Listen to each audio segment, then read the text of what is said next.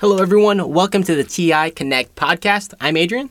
I'm Nick. Just a quick reminder, everybody. This content was originally in video format and has been adapted to a podcast, so some things are better seen than heard. Don't let it stop you. Go to ti.com/connect and you can see the full videos.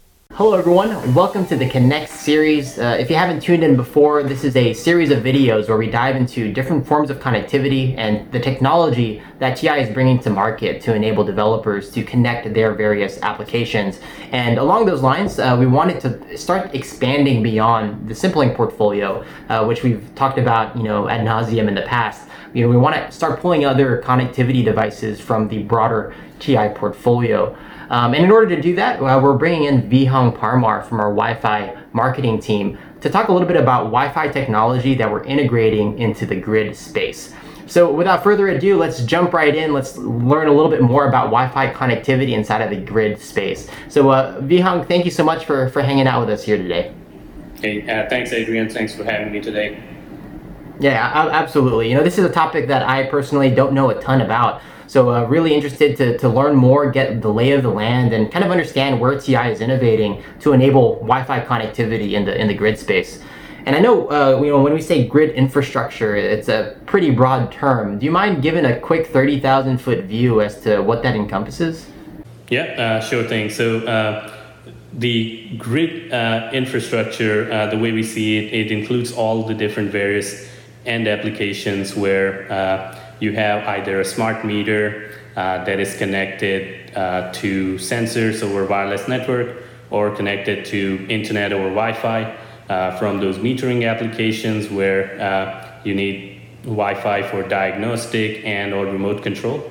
From there to also some of the emerging use cases like EV charging stations for both residential and commercial settings, as well as some solar inverters where the use cases would be similar. You see solar inverters these days using Wi-Fi networks to connect to your home network or the building's wireless infrastructure. And you can see all the critical electricity consumption and the overall loading information through that. And at the same time, if you need to diagnose the device, it also allows you a remote port to diagnose the device. Gotcha. Okay, very cool. Yeah, and we've had other guests, talk about connectivity in the grid space, but that has typically been more kind of edge node related, looking at some of our sub-1 gigahertz technology for really long range, low power transmission. So Wi-Fi obviously is a different animal. At what point would I decide that Wi-Fi is a better technology for me? For my particular grid application, are there particular careabouts that would make Wi-Fi a better fit for me as a developer? Yep, exactly. And I would slightly change that question in a sense that I would not say that a developer should think that whether I need a sub-1 gigahertz radio or Wi-Fi. The role of Wi-Fi is to add to the functionality of the grid equipment that already have sub-1 network or Zigbee capabilities and so on. So the way I would present it would be that Wi-Fi allows you to add a remote control debug and diagnostic port for your grid applications, whether that's a electricity meter, a solar inverter, or in case of electric vehicle charging. It has some additional benefits where you can add Wi-Fi to an EV charging station. For residential, of course, you can remotely monitor how your car is charging and also control what time to charge and so on. And for commercial settings, you can also use that Wi-Fi as a kind of an added benefit for the passengers in the vehicle to provide them a Wi-Fi connectivity while they're kind of charging their EV for 10, 20, however long it takes, however many minutes it takes. So those are some of the kind of new features that Wi-Fi allows you to add to your grid applications. Oh, perfect. Okay, that makes a lot of sense. So in many cases, you might have multiple forms of connectivity within your grid infrastructure, and I guess Wi-Fi in particular is really enabling that cloud link, and that allows things like remote monitoring, diagnostics, so on and so forth. That makes a lot of sense. Exactly, and I would actually add to that we see several different flavors of Wi-Fi being used in grid applications, right? One of the most common one is a 2.4 gigahertz Wi-Fi radio that can, of course, connect to your home or commercial wireless infrastructure.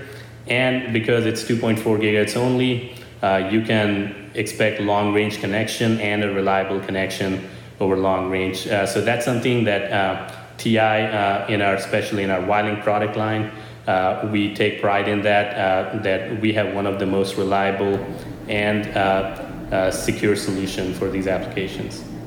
Okay, very cool. So you mentioned the WiLink portfolio within TI, I guess being a good fit for these use cases. Can you dive deeper into some of the IP or innovation that's integrated into that device? You touched on security. I don't know if there's any other key technology there that might spike the interest of developers out there looking at adding Wi-Fi to their infrastructure. Absolutely. So a couple of technology that I would mention would be for smart metering and for solar inverter type of application. It's really the long-range operation and a reliable connection. So in our WiLink family of devices, we have several variants that use either single antenna or dual antenna solutions. So what dual antenna allows you to do is to use something called a MIMO. It's a multi-input, multi-output type of setup where you can increase your overall throughput of the network. And also in 2.4 gigahertz band, you can use dual band antenna or a dual antenna setup to use a feature in our WiLink devices called MRC, maximal ratio combining.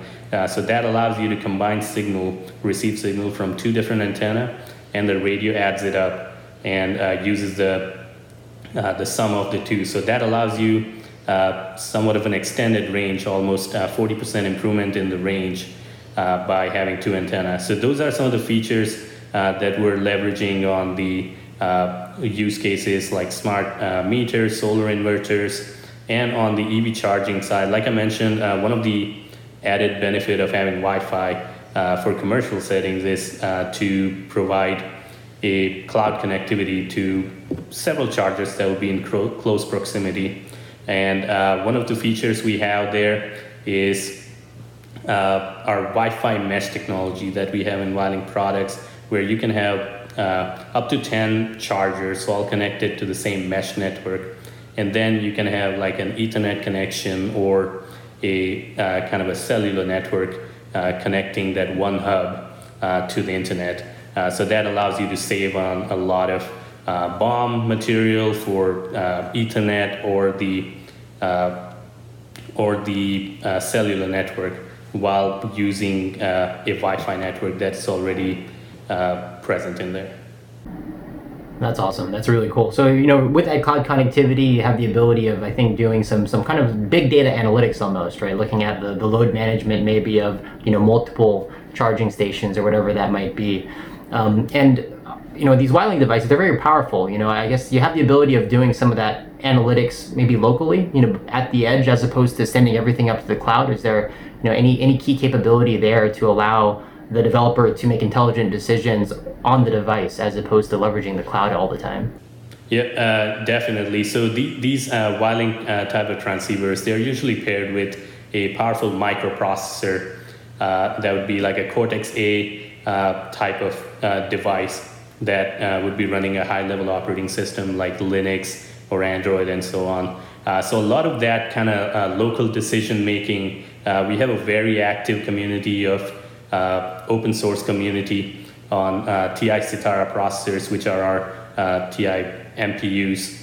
And there you see a lot of different projects popping up in the same realm where you gather data from different sensors, and how do you process that, and how do you do some of that analytics locally on the processor.